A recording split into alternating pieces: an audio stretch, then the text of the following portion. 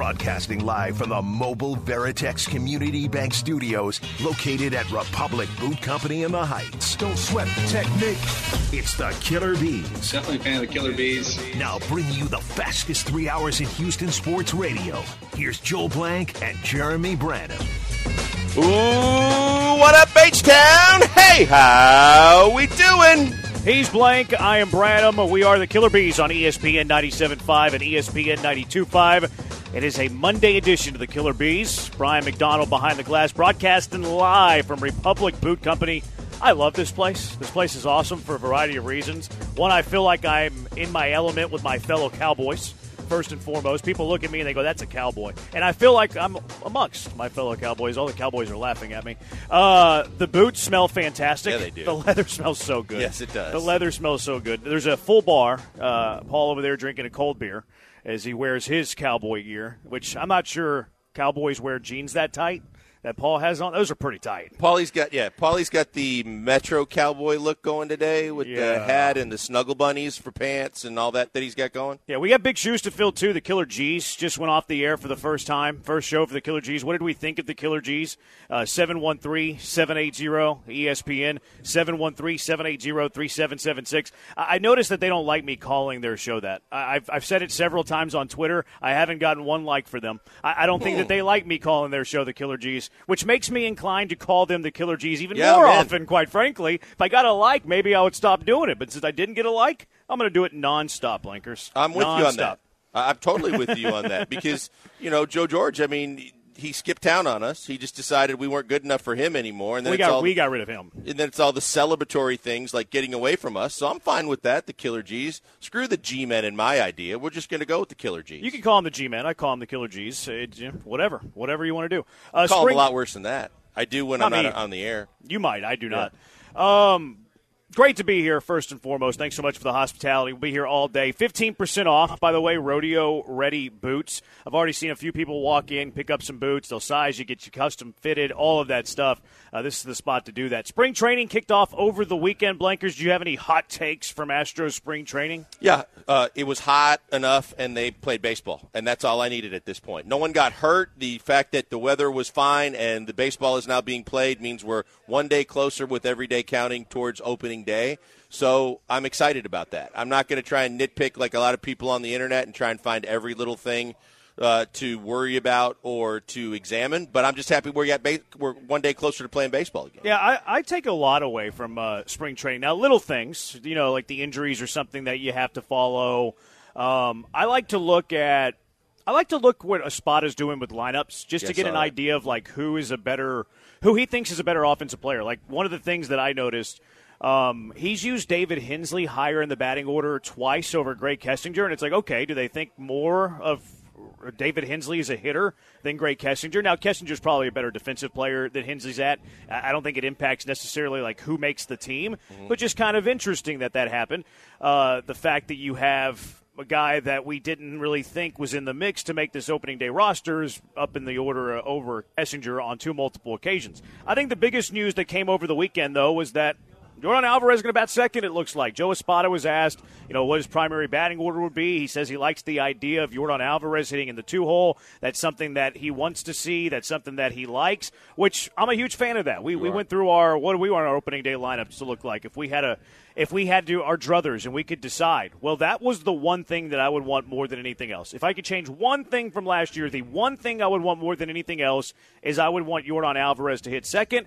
And it seems like Joe Espada is going to heed the advice of the Killer Bees. Yeah, you were spot on that one. And, we had talked about just as long as the first four are the first four, but you've been adamant on that even last season about moving Yordan up. And lo and behold, you go from a guy that was so standoffish of my way or the highway and the old school ways of Dusty Baker to a guy that before we even play a game that matters to start the season, he looks like he's open to a different way of thinking, and he's going to be creative and innovative and just kind of do the kind of things that you got to believe that the front office and Dana Brown love, because it seems like where Dusty was giving a whole lot of resistance, Joe Espada is going to be a guy that's going to be open-minded towards at least considering the way analytics and everything plays into the best way to manage a baseball team, and that's exciting if you're an Astros fan. Yeah, so I'm a big fan of that. I think that's something that you can look at. A lot of people are fighting back. Well, you're not going to get the chances for RBIs and things like that. I don't care about individual accolades. I don't care about individual success. Like, where a guy's hitting in the batting order shouldn't, in fact, like the fact of this guy getting 110 RBIs versus 90 RBIs should never enter the equation. That should never enter the equation of Joe Espada where, okay, well, if I bat Yordan second, he's going to drive in 90. If I bat him fourth, he's going to drive in 110. That should never enter his mind. The only thing that should enter his mind is, how do I score the most runs as a team? How do the Houston Astros get the most runs out of the batting order I'm constructing, not how many RBIs is Yordan Alvarez going to get? And that's the thing that I've seen the most from these Astro fans that don't like the idea of Yordan hitting second. Well, he's not going to get his RBI chances. Well, you've had multiple players that bat second that lead the league in RBIs, first and foremost. But secondly, you shouldn't be looking at it from a Yordan Alvarez RBI exposure point of view. You should be looking at it, well, what is the best way for the Houston Astros to score runs? And I think this is the best way for the Houston Astros to score runs. No doubt about it. And you brought up the point that I wasn't willing to consider previously, but was open-minded once you talked about the fact that how many times when you take a guy like Yordan, you bat him third, does he come up with 2 outs? Does he come up with not only, no ducks on the pond, but in a situation where they can either pitch around you and or it's not a very ideal situation for your best hitter to be in? And if you move him up to second and, your leadoff hitter, whether it's Altuve or anybody else, as long as everybody's healthy, there should be plenty of ample opportunities to capitalize on a guy in front of him that can get on base, that can get knocks, that can set the table. So, the fact that he's going to get more at-bats, period, is a good thing because he's, in my opinion, the best player on the team. And the fact that he's not going to be coming up in less than ideal situations is also a huge advantage for the ball club. So I'm completely open to it. Yeah. Brian, you have any hot takes from spring training over the weekend? I was excited to see that, and look, you always have to take with a grain of salt the competition they're going up against, but Dubon right out of the box getting 3 hits in Game 1 on Saturday, because obviously that's going to be part of the conversation this year. Should it be Dubon playing in center? Should it be Jake Myers in center? Is it the unknown of somebody they acquired, during the summer via trade? So I was excited to see Dubon start off hot and maybe ignite that debate even further. It's hard for me to give a whole lot of credence to spring training stats. It's very difficult for me to do. I think the Astros have already made up their mind in center field. I think if Jake Myers hits $150 in his time in spring training and Mauricio Dubon hits $350, I think Jake Myers is getting the majority of starts in center field. I feel like we look at spring training numbers far more than the manager of the Astros, Joe Espada is. The general manager of the Astros, Dana Brown, is. I don't feel like they really use it a whole lot. I don't think they're going to look at, well, this is Jake Myers' batting average, this is Mauricio Dubon's batting average. It's more about, is he handling big league pitching? Because you could hit 5 lineouts, right? It's going to totally affect your spring training statistics. I don't think that spring training numbers matter for those particular guys. I think the only place where spring training stats are going to matter, period, are these middle relievers fighting for these last few spots. Like anything else, like you and I talking about anything from, drafting and tiers of different position players to anything with Major League Baseball when it comes to spring training. Everybody's on a different tier, a different level, and there's a different point of concern with what you see. The veterans, we know what they can do. For the most part, all you want them to do is stay healthy, get their timing in their hitting, make sure that they're capable of playing their position and fielding. You're good. You can let them go play golf or go fishing or do all the things that they do to kill time and make sure they're ready for opening day. From a pitching perspective, it's totally different because now you're talking about guys that have been there, done that, and as long as you feel like their arm's ready to do it again, you're good. But in the case of Verlander, he's older. We know that he came in already with the kind of somewhat red flagging news of the fact that he was a little behind. So you're watching that.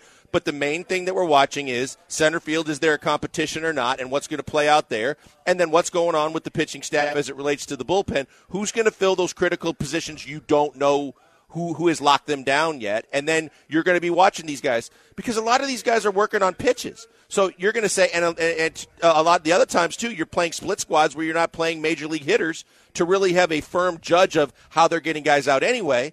But only the coaching staff and the pitching staff know that, and then you've got to make your evaluations. Unlike the common fan who's watching, well, how many runs did he give up? Did he get lit up? Yeah, I don't think Forrest Whitley, by the way, is a real person.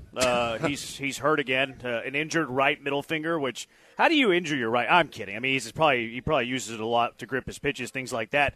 But here was an opportunity again for Forrest Whitley to kind of like take the reins, to take over this or not take over the bullpen, but to earn a job, to earn a starting job on the opening day roster. And he's already hurt with a little middle finger bruise. The guy's soft. He doesn't exist. He's not real. To me, it's appropriate that it's the middle finger because it seems like from the Astros' perspective, that's what you got the entire time when you thought that this guy was actually the pointer finger, number one in your organization as a prospect. That was just going to be a matter of time before he made a massive impact. And we haven't seen him do anything impactful in a positive way since he joined the organization. Just another setback, just another reason to not count on this guy.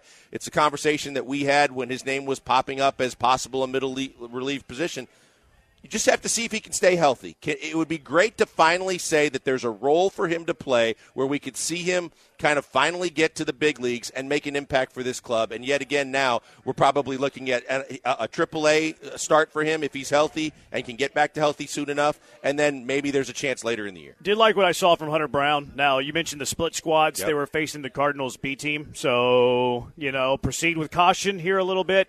But I like the fact that he went 2 scoreless. Looked like his stuff is really playing. Spencer Arrighetti pitched earlier today. Like it's starting to fill out. But the most important thing is the thing you mentioned: the injuries. Like Justin Verlander, you want to make sure that he's good to go. I'm going to have my Branham 2.0 opening day roster projections a little bit later. I'll tease one of them. I don't think Verlander's going to be ready for opening day. Like he keeps being asked, the timeline. He's like, it'd be a bit premature. He said it's going to be tight. If it's tight, don't worry about it. Bring him back 2 weeks into the start of the season. Yeah, look, again, it's what we always say, especially with guys that are that important to a ball club. It's not how you start the season, but make sure you're there for the finish. And that's what you really need. All anticipation and expectation with this team is they're going to be there at the end. They're going to be competing for playoffs. And that's when you want Justin Verlander to be in his best form, and you hope that he is injury-free at that point. To start the season, there's enough starting pitching. We talked about depth even with the injuries and the fact that you can live without JV for a start or two or maybe even the first month of the season, just as long as he's getting primed up and ready so that his arm is going to be fresh. He's going to be able to get back into the form that we're used to seeing him at. And even if he is a little bit lower on the totem pole than he was at his prime, he's still a hugely impactful player for this ball club that they need in crunch time when they go down the stretch. 713-780-ESPN. What are the biggest storylines coming from West Palm Beach in spring training to you? Yordan being that 2-hole hitter for Joe Espada, I think, is the biggest thing. 713-780-3776. We'll collect your thoughts on that. Also, we'll get to that opening day roster projection. 2.0 with the Killer Bees. 713-780-ESPN. We're on the twitch.tv/ESPN975. On YouTube, all you have to do is search ESPN 97.5 on YouTube. Very professional conversations are had there. On Twitter, he's at Pac-Man Joel. Brian's at Sacked by BMAC. I'm at Jeremy Branham. Killer Breeze broadcasting live from Republic Boot Company in the Heights. Swing on by on ESPN 97.5, ESPN 92.5.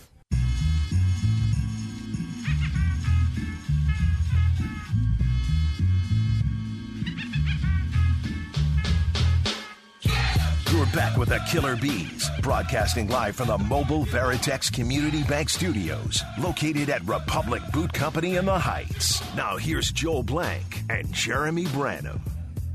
Welcome back into the Killer Bees on ESPN 97.5, ESPN 92.5, broadcasting live from Republic Boot Company, where today they're giving you 15% off rodeo-ready boots. Also an opportunity to win a Turtle Box speaker, which is a Bluetooth speaker, not a radio. I guess they left this notes for Joe because he didn't know. Joe, one half of the Killer G's. Great spot, though. Smells fantastic. Full bar whenever you're shopping around.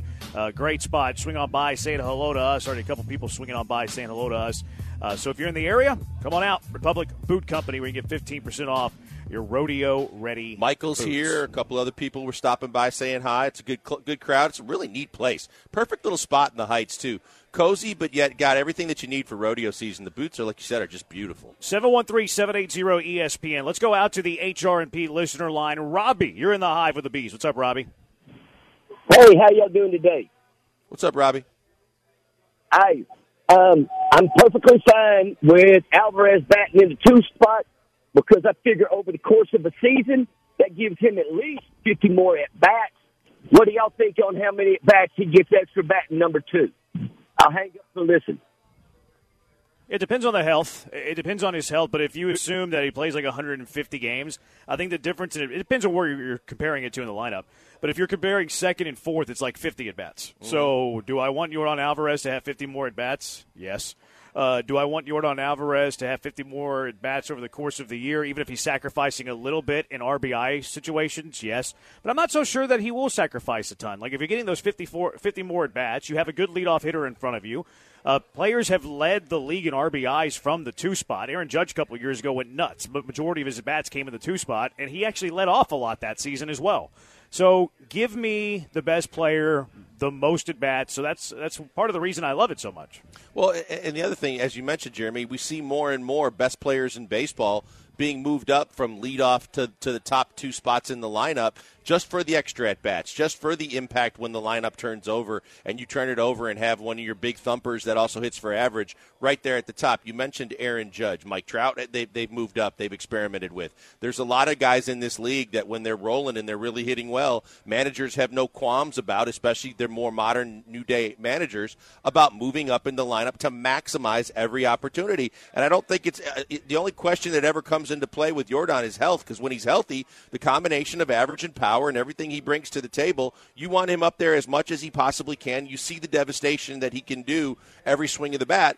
So I think that's why I said when we had this discussion last week, as long as those top 4 hitters are in the top 4 and you're not taking them out, I think you're in a really good spot. But if Yordan's ideal spot and Joe Espada's mind goes along with your way of thinking and moves him up to the 2-hole, then so be it. Let's roll, because I have confidence in all 4 of those guys. All 4 of those guys' skill sets bring different things to the table, but I think that just the overall of everything on the table, Yordan's the most talented hitter in that top 4, and you want him to get you want to maximize his ability. 3209. I feel like I pitched more innings than Forrest Whitley, and I graduated college in 2021.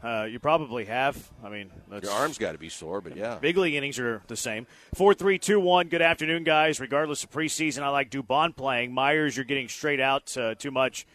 Talk on the street, everyone blowing up Diaz. I guess that means Yainer Diaz. I think Yainer Diaz is going to go nuts this year. I hope so. I think he's going to have a really good season. Look, Dubon's going to play a lot. Dubon's going to play a lot. He doesn't need to be the everyday center fielder to play a lot. And I think we probably put too much emphasis on opening day lineups. Like, if you're a playoff team in 2024 and Jake Myers is not good in the first 3 months, you're probably trading for an outfield bat. Mm-hmm. If for some reason you don't trade for an outfield bat and Jake Myers is just not good the whole season and Mauricio Dubon's playing really well, who do you think's going to get priority in the playoffs?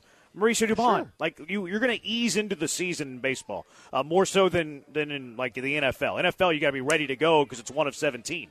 Baseball is a marathon, and I know that's a cliche. I know you hate hearing it, but they're going to give Jake Myers, even if he's poor in spring training, ample time to try to win the job. Let's be honest. As much as, and I particularly hated when Dusty gave guys days off because it was their time to have days off, even if they were hot, Joe Espada is still going to give these guys days off. And so, therefore, there's going to be plenty of opportunities to move Dubon around the diamond and get him the at-bats, the starts, and the playing time that he needs and that he's earned. And if he keeps hitting the baseball, they're going to find a way to put him in the lineup. Jake Myers, on the other hand, you're right. I mean, Dubon could be your bridge because you'd still ideally like Dubon to be a guy that can play infield and the outfield and be moved around because injuries are going to happen and opportunities are going to change based on those injuries. And you're going to want Dubon's flexibility. So until you find an everyday center fielder, if Jake doesn't turn out to be the guy, then Dubon can help bridge that gap. Chaz can slide over from time to time. Yordan's got to get at least 52 games in left field. And then from there, you look at the big picture. In the big picture, the best weapon that Dubon can be is a flexible guy that can play wherever you need him to play. And so you don't want to take away that flexibility and the ability to be, if you're from a lineup defensively and offensively, that perspective, to have that flexibility. So you're probably going to hunt for another center fielder, but in the meantime, you've even got 2 on the roster because even with Dubon, Chaz can slide over and play center field. 713-780-ESPN, HRMP listener line, 713-780-3776. Let's go back out to the HRMP listener line. Ryan, you're in the Hive for the Bees. What's up, Ryan? What's going on, sports, fellas? Wrong show. Anyways, thanks for joining us, Ryan. Let's go Astros, and I wanted to know what y'all guys thought about the debut of the Double G's. Let me know. Double G. They're the Killer G's. Yeah, the Killer G's sounded good. I enjoyed listening to them on the way here. It was good chemistry from day one just because of what Paul brings to the table. I thought that I'm excited about the opportunity for Joe George. He's earned it. He's busted his tail, and it's going to be a fun show. I was prepping and doing other things on the way in. Didn't get a chance to listen to the Killer G's, but I understand Paul was talking crap. I do understand Paul was talking a little bit of smack. So, Gallant, you talking crap after we were pumping you guys up today? He immediately walked away. Yeah, walking away in his mantrosexual jeans. He immediately walked away. I said we'll get to that Snuggie later. Bear's talking crap after we were pumping him up. What did he say? What did he say? The thing. What did the caller say? The caller said what? About you said wrong show. Oh yeah, because he said sports. That's how you use the blitz. Used to I'm okay with that. I can just restart that tradition. I haven't. We were going to play it later at 4:15. But what was that? I don't. B-Mac, he texted me and said Paul threw a little bit of shade. You want to play it on the air? I said like, mock absolutely. drafts are stupid. You don't get the bit. I do get the bit. I agree. I do get the bit because I understand you SOB online. But I hate. It's an Easter egg we have with the listeners. Paul's talking about mock drafts are stupid. I agree. I think mock drafts are stupid. I think there's a way to purpose them to be fun. Yeah, now we said at the start of mock draft season that my mocks that I post every day are going to be what? Easter eggs to the listeners. Mm-hmm. So we're going to make fun of all the people that get mad at me at Twitter for making all these terrible draft picks. And then Paul, I guess Paul did it today. I don't even know what you said. I just wanted Joe got us talking about mock drafts, and then my eyes rolled back into my head, and I unleashed hell upon the concept of mock drafts. We're gonna play it later. One half of the Killer G's, Paul Gallant. With us. The other half is hovering. Look at that. He didn't like that I said that. And then if we go from what's wrong with Dusty's lineup to what's wrong with Joe's, I mean, Joe did create this new lineup. So there's the lineup that we can attack Joe for, is that this was all his big idea. Joe's saying I don't want credit for that. Yeah. Yeah. He's literally part of the lineup. Yep. I don't take credit for it. 7990. Player coach. What Paul said once upon a time was that he was kind of favoring the deck to get himself on air. Didn't you say that once upon a time? I did. Yeah. I did. He was. It's fine. All of a sudden, the game is the game. He's got a major spot. I mean, did you see his self-written press releases about himself that came out this weekend? Yeah. There were like 4 of them. It's just funny how it all played out. I noticed there's a lot of quotes about Joe. There weren't many about me in that press release. Yeah. Did they come directly from Joe? Joe wears a lot of hats. 7990. I think what is not being talked about enough is that not only will Yordan get 50 more ABs, one would presume this will also get Tucker 50 or more ABs, since he'll no longer be hitting 5th or 6th. It's a great point. Yeah. Now, that's whenever we were arguing lineups tooth and nail the other day, the focus was the top 4 need to be the top 4 in whatever order. We didn't even really care. The one thing that I would have pushed the hardest on was give me Yordan in the 2nd spot. But if you believe in lineup feng shui and separating your lefties, Yordan hitting 2nd means Tucker's going to hit 4th, which means Altuve hits 1st, and Bregman hits 3rd. Perfect. Simple. Perfect. Yeah, and the thing is to one of the listeners that brought it up early, if early returns are that Yiner's on fire, that's a great problem to have, because now you can start figuring out who 5, 6, and 7 are going to be. And if Abreu picks up where he left off and Yiner is hitting the cover off of it, now you've got even better problems to try and figure out if you're Joe Espada, because now you could go 6 deep with your first 6 hitters and go, I'm not touching my top 4. I love the fact that I got 2 guys pushing each other that are both hitting the ball as well, and that will strengthen even more so the bottom half of your lineup no matter who you put into it, and it's not going to be Maldi at number 9, basically an out waiting to happen either. So the upside for this offense, regardless of how hot they look already, is going to be night and day, I think, better than it was a year ago. Obviously, the first key is just stay healthy, and it's a better lineup. All right, here's Branham opening day projection 2.0. You guys tear it up.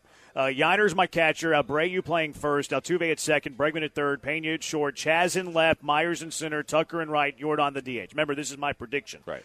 My bench is Caratini's my backup catcher. Dubon my utility infielder.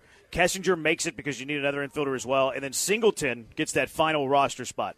You want to go hitters and then pitchers? Any discrepancies there? So the only question I would say is your 4th outfielder is Yordan because he's your DH, right? And probably Dubon.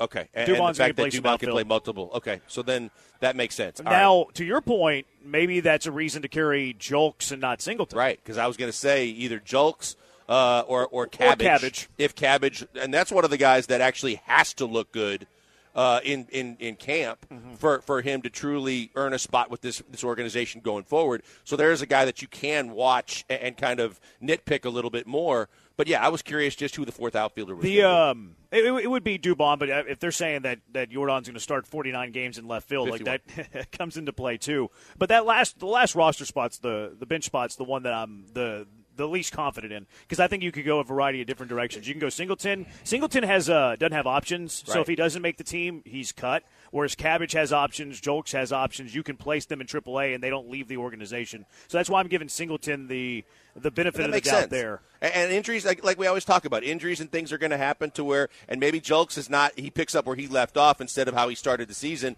and if you want to make a switch there, you can eventually make a switch there. The thing that bothers me is the fact that your utility guy is a guy that I don't think brings anything offensively to the table on the infield side, and that's something that they may look at as the season gets longer. You're talking about Kessinger, not Dubon. No, I'm talking about Kessinger. Yeah, I think Kessinger's kind of just play by, like, if somebody's down. Hopefully he doesn't get a whole lot of run. Starting rotation, I have Fromber and Justin Verlander not on the opening day roster. I'm predicting they start on the injured list. Fromber too? Did I say Fromber? Yeah. I thought I said France. You said Fromber. My bad, and I meant Verlander. France. Oh, okay, Verlander gotcha. and Yeah, France. So my starting rotation is Fromber, Javier, Brown, Urquidy, and Ronel Blanco, since I'm without two starters here. And then in the bullpen, I'm going to have to make an adjustment because Abreu suspended the first two games, and apparently you can put him on the restricted list. I didn't realize that. So Hader, Presley, question marks, Montero, Ortega, Olivia Ortega makes the team over Dylan Coleman, Souza, Martinez, and Bielak. But is there a name that you'd rather see? Meshinsky? Well, I mean, you got to see amongst all these guys who really still a lot of time to play. Yeah, you got to judge it based on the end of camp because I think that's going to come down to the final game of camp. I think in a lot of ways to try and figure it out. But yeah, I'm glad Sousa's on there because I just believe that guy's got major league stuff and I think that he can compete. You'd really like to see some of the other veterans kind of pick it up and fit in. And right now, this Whitley thing couldn't have happened at the more inopportune time for him, for the organization. And now you're right; it does open a door for someone that we probably weren't even considering. See, I took him off of the team because of that, because he's injured, and I think that an injured pitcher is going to have a really difficult time to make the team. 713-780-ESPN HRP listener line 713-780-3776. Let's go back out there for Chris. Chris, you're on the high for the Bees. What's going on? Chris. Going once, going twice. Chris is gone. Call back later, Chris. We'll try to get to you. 713-780-3776. Speaking of those starting pitchers, what's the range of outcomes for these Houston Astros starters? It's the Killer Bees broadcasting live from Republic Boot Company on ESPN 97.5 and ESPN 92.5. Guys, we know right now the weather's perfect, but at a certain point you're going to be faced with either those boiling hot Houston summers or when it gets really chilly in the wintertime, and you need to protect your biggest investment, which is your house. Best way to do that, get in touch with my friends at Allstate Windows and Siding. They are the best in the business when it comes to windows and siding and creating that outer protection barrier between the elements and your house. Hurricane season, it can be a beast. Those double-pane windows and the vinyl windows and all the different options they have for you, they're going to protect, and they're also going to possibly save you up to 40% on your energy bills. It's fantastic when you deal with Mary and Mike and the family. They've been in business for almost 50 years. They've been doing this kind of thing, helping out Houstonians, and they love doing it. They sponsor the station. They love sports. They love the sports teams, and they love helping you. That's why you call them. You call 832-204-1936. They will come to you and tell you how they can help, whether you're looking at siding, windows, or both. They are the ones with all the answers and the best plan to get it done. 832-204-1936. Right now, lots of specials going on. It's absolutely fantastic. They've got everything to help you out. 30% off on all windows and 24 months interest-free. 24 months interest-free on siding as well, and $2,500 off on a complete siding job. Check it out. They also have discounts for senior citizens, first responders, and military. All you can do if you want to just check out the website, allstatewindowsandsiding.com, and then when you want them to come out, call them and get in contact with Mary, Mike, and the family. 832-204-1936. Get in touch with Allstate Windows and Siding.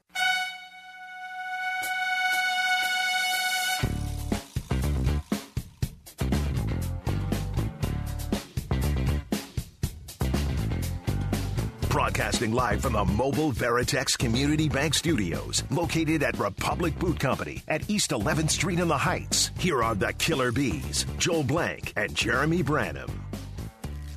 He's Blank on Branham. Killer Bees podcasting live at the Republic Boot Company. 15% off rodeo ready boot. It smells fantastic, and I love the smell of fresh leather. It's baseball. Full bar, little cold beer. It's baseball. Yeah. I mean, when you got your first mitt, that smell. It's a weird comp, but yeah, I'm here for it. But it's true. It is true, yeah. It's the smell of fresh leather. You walk in the door and punches you in the face in a good way. Get that new mitt and you put it in your bag, and every time you open up your bag, your baseball bag or whatever, you smell it, you're like, oh, yeah. We've made listening and watching your favorite sports radio station even easier. We're officially streaming on the ESPN YouTube channel each and every day. Now you can easily listen and watch anywhere and everywhere. If you listen every day and like us, clicking our YouTube subscribe button makes a big difference for us. It matters. So remember, viewers, smash that like button, subscribe if you have not already done so. Let's talk about the range of these starting pitchers, because the Astros can go in a bunch of different ways. Like we've talked about this, I think, last week, where we were saying how you view the Astros rotation, it tells you if you're a glass half full or a glass half empty kind of guy. Because you can be optimistic about any of them. You can be pessimistic about any of them. Pessimism with JV, he's old. Fromber's a basket case that's going to pitch like the second half. Javier is ruined by the pitch clock. Hunter Brown is, just a reliever that's starting, like Keith Law said once upon a time. J.P. France was a flash in the pan. He doesn't have good stuff. So you can be pessimistic. You can be optimistic. JV is going to last a little longer. Fromber first half. Javier first half. Hunter Brown stuff's going to play. J.P. France wasn't a flash in the pan. Jose Urquidy is a very reliable back end of the rotation pitcher. So you can go both ways on these guys. So what is the range of outcomes for the starting pitchers? Let's start at the top, assuming that it's Justin Verlander at the top. What is the range for his season in 2024? Look, I think that he's still going to be very, very good and very productive. You're hopeful that it's 2 weeks or less in terms of this initial setback that kind of has got us wondering if he's going to be ready when the season starts. But I just feel like he's just got one of those unnaturally rubbery arms for the most of his career. And even if his stuff isn't great anymore, it's still above average. I think he's going to be really good. I think he's probably going to be hovering around 3.25, 3.50 ERA. But I think that he's going to give you the innings you need, and he's going to be a workhorse. Come playoff time, he'll be a bulldog at the top of your rotation. I'm not concerned as I would have been if he's still throwing on flat ground and we got a lot of the McCullers signs that we saw over the last two injuries that he's had. Yeah, I'm not as concerned about the Verlander. Like he's throwing, like, and they're amping him up. Like, so I'm okay with where Verlander's at, and I kind of want to limit his innings anyways. Like it's not he's at his age. Like, I need him to be strong in the second half and then in October more than I need him to be strong at the start of the season in April. Right. So I'm actually okay where it's at. I don't love that it's a shoulder, but he's still pitching. Like, it's not structural. It's just a little bit of soreness, but he's pitching through it. He hadn't thrown anything but a fastball yet, but they're ramping him up. They're intensifying him, so I'm fine with where he's at. It's also a blessing in disguise because the only person that really wants to keep Justin from slowing down a little bit and not pitching as many innings is everybody but Justin Verlander. So if you can keep him from out of the way of himself and he has to understand, hey, we got to do what's right now health-wise, then maybe that's a blessing in disguise. Yeah, so I think that his range this season, though, like I don't think he's a sub-3 ERA guy anymore. I think his range at his very best is he's around a 3 ERA, 25, 27 starts, somewhere like that. But I think the high end of him, I think he could be a little north of 4. Like, if it goes wrong for Verlander, I think that – I know it's a full-run ERA, but I think he's going to be around that range of 3 to 4, depending on how – wide that gap ultimately comes to be. From a blessing from his perspective, because he's chasing wins, too, to try and get where he wants to go individually, you got a much better offensive lineup. And so it probably translates a lot better this year than it would a year ago to have an ERA in the range that you're talking about. How about Fromber? I really believe Fromber's going to bounce back. We had this conversation a few weeks ago, and I said that I thought that he would be at the All-Star break right where he was a year ago. He'd be at the top of the Cy Young conversation. I believe that having the time in the offseason to kind of regather and give his arm some rest and come back with a clean frame of mind, I really believe that's the biggest thing for him. And then when you saw him show up the first day and he was in shape and he looked like he was tighter and stronger and looked like that he was ready to go, I believe he is fully engaged and dialed in mentally and physically, and I just think the sky's the limit for him. I think that we're going to see another first half just like we did a year ago, only this time I think he'll carry it over into the second half. I feel pretty good with Fromber this season. Like I know that he fell apart last year. I think it had a lot to do with the All-Star game, and I think he's going to come back with some with that chip on his shoulder. I think he's going to pitch well, and I think that his isn't as volatile as Verlander's. Like I could see Fromber having a sub-3 ERA. I don't think he's going to be worse than like a 3.30, 3.40 guy. No, and I think the other thing, Jeremy, is just like when we talk about different things in sports when they're first initiated. That pitch clock that first year threw everybody off. There's a lot of guys that were adjusting on the fly, and guys adjust differently with the way that they kind of can grasp and understand and kind of figure out their own body and their own clock in terms of how they do things. I think maybe even Hunter Brown and some other guys too, I think are guys that now with another full off season to kind of fine-tune what they need to do, knowing what they went through a year ago when maybe they did struggle and had to rush a little bit or get out of wind or do these kind of things. I think that's going to benefit a lot of the pitchers on this staff because I think their planning, their training, and the way they kind of approach their craft changed due to something like that. I look at all those guys like kind of jumbled together. Fromber, Javier, Hunter Brown. Now, Hunter Brown doesn't have like the resume that a Fromber does, and then not even as much as Javier does, because Javier had a season as a starter and had postseason success. But I think that they're all kind of in that. If they're really good, they're going to be dominant. But they also have that volatility and the blow up a little bit because we saw it with all three of them last year. JV's is more about age and like where is his stuff at whenever he's this old. And then you have the two injury guys with Luis Garcia and Lance McCullers. Like, what is fair to expect for two guys that are coming off pretty major surgeries, 12-month injuries, 12-month recoveries, coming back in the middle of the summer?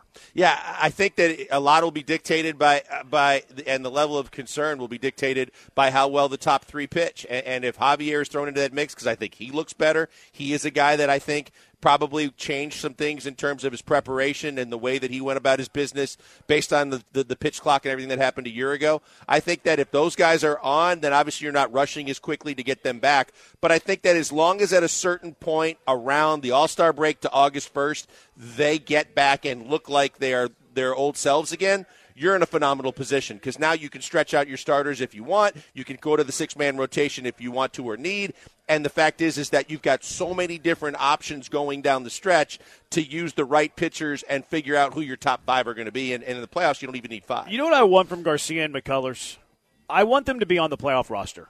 Like, that's all I want. Like, I don't care how it happens because if they're going to make the playoff roster, then they would have had to show the coaching staff and the front office, they would have to have shown something. Mm-hmm. They're not going to be able to go up there and be hurt and make the postseason roster. They're not going to be pitching to an 80 ERA and being shelled and make the postseason roster. I think they're going to have to show positives in order to make the postseason roster. So, like, what do you want from Lance McCullers and Luis Garcia? I want them to be enough to make the postseason roster. That's it. That's it. I don't even care what it looks like. If one of them comes back and they're making 7 starts and they have a 3.25 ERA, awesome. That's great.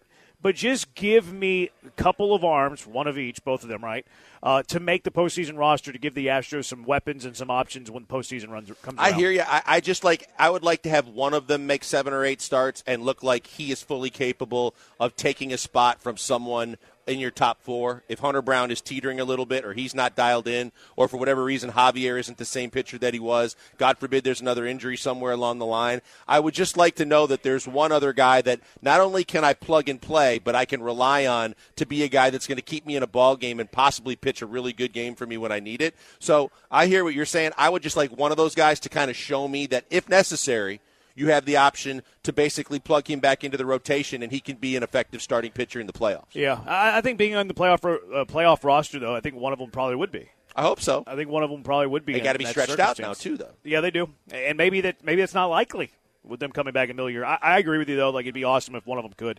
0-5-1-1, they've all been good to great at some point. If half of them are, where does that put the Astros? In the playoffs. It puts them in the playoffs with a strong rotation or a strong pitching staff. I mean, you'd love to stay in the driver's seat, but then everything else has to fall in place, too. The offense has to be clicking. Everybody's got to be having either the same kind of year like a Chaz had a year ago and or whatever Jake Myers or center field's doing, and then Abreu has to look like the guy he was a year ago with no Maldi in the lineup. If Yiner's good, everything falls into place. This team should be atop of the American League and should be sitting in a great spot to go to the playoffs if along with the pitching staff, the offense does its part.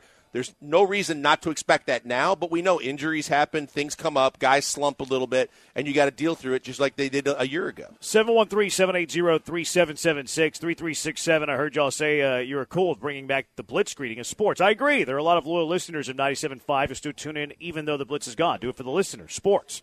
Hey, we like the Blitz. We're not anti-Blitz around here at all. You want to carry on some Blitz traditions? We're not going to stand in the way of that. Keep it coming. 713-780-3776. Killer Bees broadcasting live. Republic Boot Company. Swing on by. 15% off. Rodeo-ready boots. Smells great in here. Everybody's swinging by, taking a little cold drink with them, too. That's always good. All right, things I love from the Rockets right now. Got to be a little optimistic where the Rockets are. I've been rooting for them to lose because I want ping pong balls. They lost yesterday. So if they lost yesterday, I'm rooting for them to lose. There are some positives that I'm liking, though. It's the Killer Bees on ESPN 97.5 and ESPN 92.5. Hey, before we go to the break, a word from MyBookie. MyBookie, you guys know there's sports going on every night of the week now. College basketball ramping up, getting ready for the conference tournaments and then the big tournament, and then, of course, NBA every night. Lots of other sports when you get to the weekend with the golf tournaments and UFC and hockey. If you want a great place to go to put your money down when you want to make a sporting event more interesting than just watching it live and have a wager on it, you go to mybookie.ag. Mybookie.ag, best in the business when it comes to making sure your money is safe and secure, and you've got a spot to put money down on just about anything going on. They take care of you, and they always take care of you as a customer even more when you listen to us. That's because you know our promo code BET975. When you use that code, you get all kinds of ways that on a pretty consistent basis you can get advantages and bonuses, like the fact that you do either the re-up bonus and or the first-time bonus, and you can double your money putting in anything from $50 to $1,000. The fact of the matter is, if you put in 50 and you use our promo code, now you get 100, more money in your account, more games you can bet on, more chances you can win. You know the drill. And then on top of that, even when there aren't games going on, if there's something that you want to do, you're bored, you want to gamble, they've got live dealers standing by with casino games like blackjack and poker too. Like I said, been in business a long time, always focused on the customer. Check them out today and use that promo code BET975. As I always tell you to do, bet anything, anytime, anywhere. With the only place I tell you to do it, it's mybookie.ag.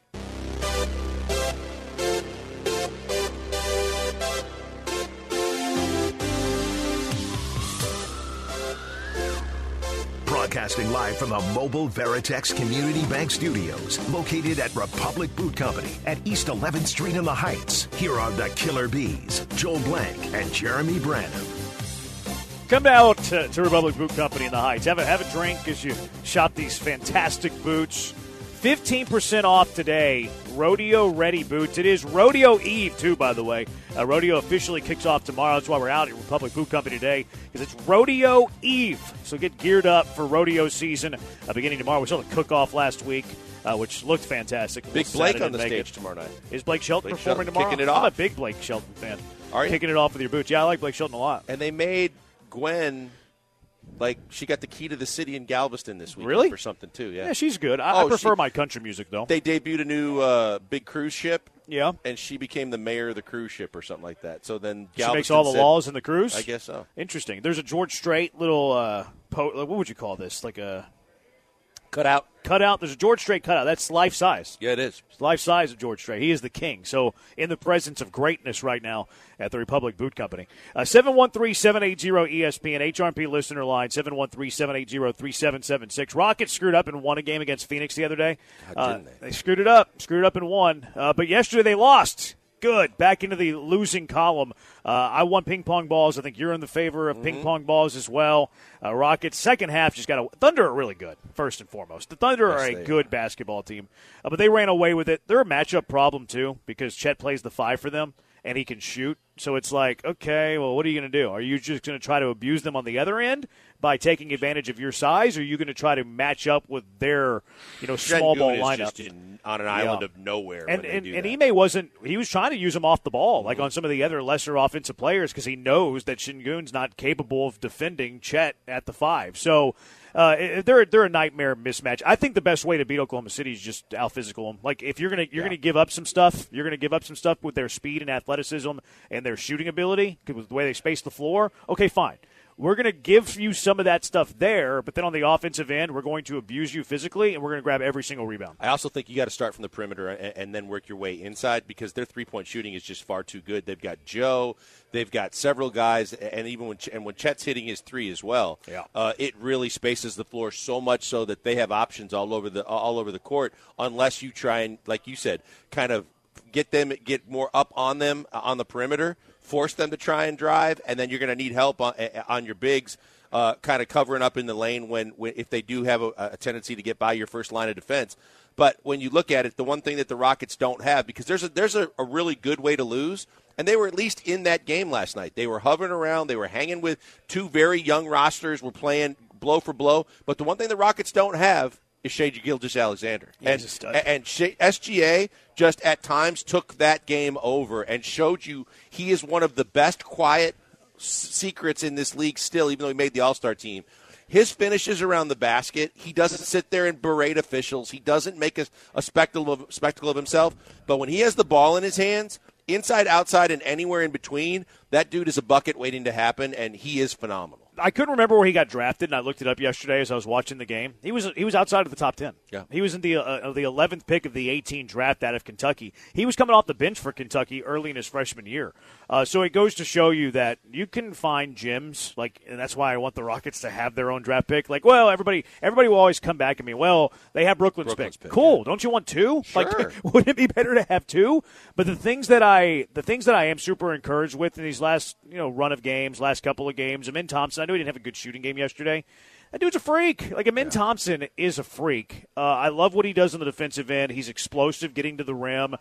I kind of want this team as we go forward in the next few years. And, is Jalen Green going to get traded? Are you going to consolidate your young players to get one star, et cetera, et cetera?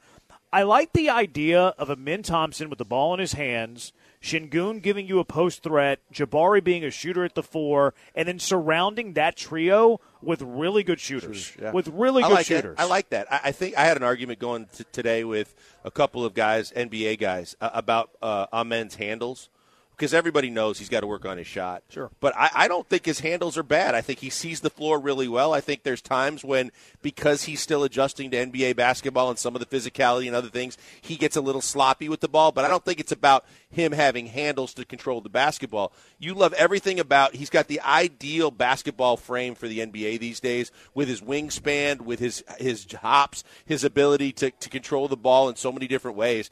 I'm more and more excited about Amin Thompson every single day, and I believe his shot will get better. But I'm not concerned with his ball handling at all. No, I'm a big fan. I love watching him play, and if Fred VanVleet wasn't on this team, I'd be okay with it, because that means you'd be forced into playing him in 30, 32, 35 minutes at the point. Now you can't get out of that contract. I don't think you can even trade on this offseason. But I just love what he brings to the table. I think it was a great find at number 4. Secondly, the other thing that I'm loving, Jabari Smith is doing the one thing that I want Jabari Smith to do. I know we all want him to make shots, but everybody wants everybody to make shots. The one thing that Jabari Smith, I think, can control most nights is rebounding the basketball. He had 17 rebounds yesterday. He had 11 or 12 against Phoenix. When Jabari's doing that, and look, making the shots are one thing. Obviously he's going to shoot the 3, and if he makes threes, yay. If he doesn't, oh, dang, that stinks. But Jabari has to be a good rebounder. Yeah. And when I'm not expecting him to get 17 rebounds every night, but if he can be a double-digit average on the glass, that's going to incredibly increase his stock, because he's a good shooter. If he's giving you 10 rebounds, his size with his defense, that's an incredibly unique talent at the 4.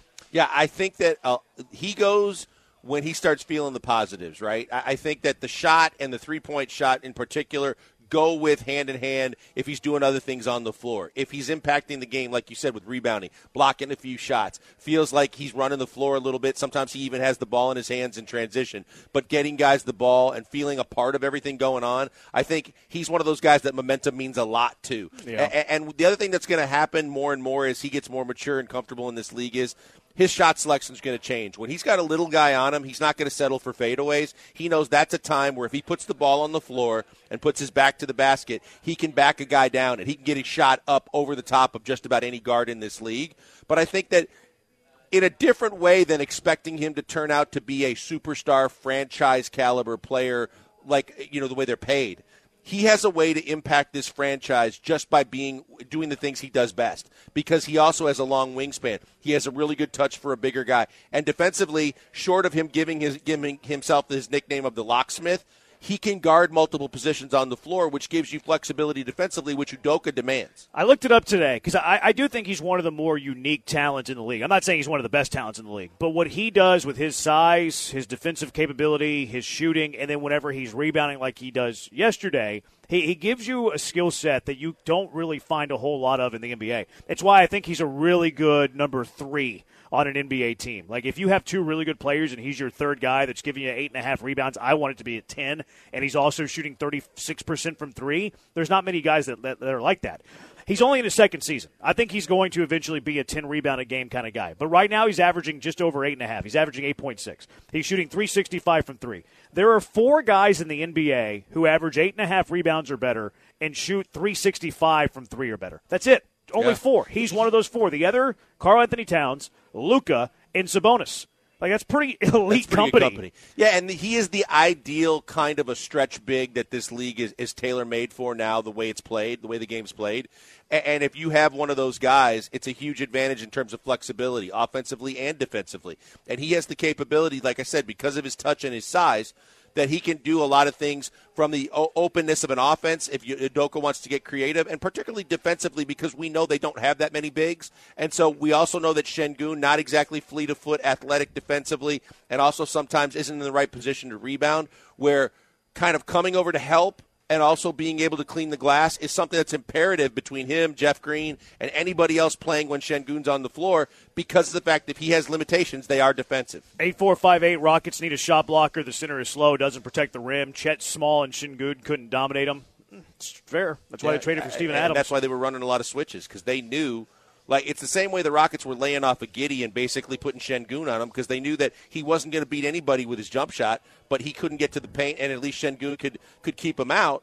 But Oklahoma City's well coached, and they know that if they can run a switch and they can run a pick and pop situation that gets Şengün onto a Chet Holmgren, advantage OKC, and they took advantage of it. 409, Spencer Şengün worries about reviews too much at the game, and he wanted a review 10 seconds into the game. That's the one thing I noticed about Şengün. He asked for a review every single time. You just let him give him a ball to spin on his finger to take him away from the fact that every trip down the court, he's got the finger waving in the air that he wants another replay review. It's annoying. 7557, I'm all for the ping pong balls, but can we just win 8 more games so we get the over win total of 32.5? All right, get to 33 wins, collect the most ping pong balls you can, and then get lucky, hoping your pick lands in the top 4. Because if it doesn't land in the top 4, it's going to Oklahoma City. That's why I'll take the under, because I think the more ping pong balls, the better to try and get to the top 4. I want the member of the Hive to win his bet, and then get lucky. Good karma. All right, 713-780-ESPN, HRP listener line, Killer Bees broadcasting live, Republic Boot Company in the Heights. Are you coming around to the idea of Saquon in Houston? Because there are reports that interest is mutual between the two. It's Killer Bees broadcasting from Republic Boot Company on ESPN 97.5 and ESPN 92.5. First a moment, though, on Pro Dunk Hoops, highest quality basketball goals you'll find. We're just a few days from March, and March is the season you want to hoop in your driveway. So get on it. Get on it now. The goals from Pro Dunk, better than anything you'll find in the big box stores. Tempered glass backboard, breakaway rim, stainless steel hardware. It's height adjustable. It's rust proof, too, which you have to have in this Houston heat with the humidity we have as well. 5 feet to 10 feet. Anywhere in between is where you can put these basketball goals. You can lower it down, throw down some jams, raise it up to 10 feet, work on your shot, do all of that. Their new goal, Thor, you can raise and lower the goals from 5 to 10 feet using a drill. It's a lightning adjust feature. You can get anywhere from 5 to 10 feet in 10 seconds. It's idiot-proof for guys like me. It makes it easy and very, very fun to do as well. Their accessories are next level. LED light kits for night play. You work, kids are in school, we get it. You can only play at night. We'll get an LED light kit with your goal from Pro Dunk so you can play at night. Backstop nets, pull pad lettering, lots more. You can order everything, including professional installation online. Yes, the pros at Pro Dunk professionally install your goal at the perfect height, perfectly straight. You don't do a thing. Let the pros at Pro Dunk do all of the work for you. Give them a call at 281-351-9822 and visit produnk.com. That's produnk.com.